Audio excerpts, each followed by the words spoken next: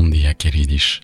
Welcome in this series where I speak about a record, an artist, a label, and everything in between and beyond. Today, I would like to talk about an artist and a track that are deeply rooted in my heart. We all probably share this situation. We listen to a track for the first time and it is an instant crush. Your mind is captivated and you are creating the memory of the first time you listened to one of your favorite music ever. Take a second. I'm sure you can think of a couple situations like this.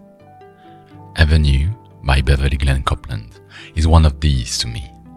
We are back in 2016 and as I'm still doing today, I spend countless hours over the internet to discover music. It's winter in Paris. My small flat is probably where I spend most of my time, smoking too much, meeting too little people. And over a session of listening to some great and not so great music, I'm falling into a rabbit hole opened by the announcement of a Canadian label.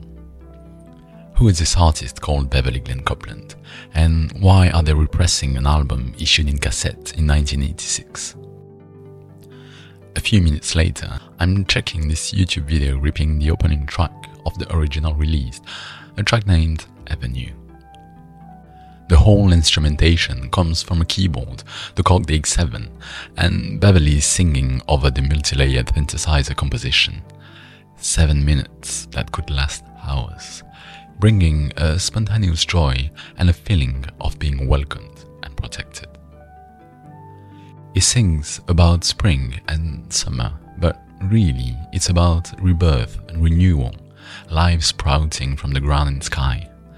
His voice shakes low in a melody that feels like a lost anthem, softly singing, "Welcome the child whose hand I hold, welcome to you, both young and old. We are Avenue."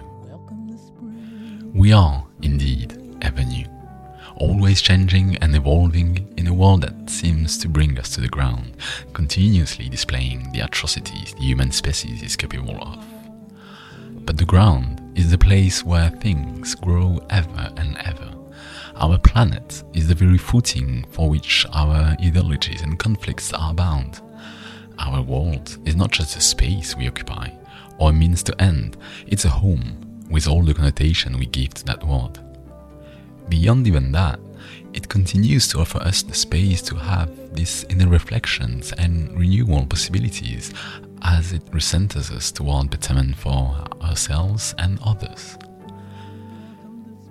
Glenn-Copeland's voice went unheard for so long, both literally and figuratively. His music is a reminder to try harder to hear those we are not hearing. Much has changed for him during this time. In the mid-90s, he was introduced to the term transgender, which eventually gave him a language for understanding himself. He began publicly identifying as trans in 2002, and personally he is one of the public figures that helped me better understand trans experiences and rights, and in the end question gender identity. Beverly Glenn-Copeland never stopped working, creating and writing plays and music. He spent decades working in obscurity without realizing that's what it was.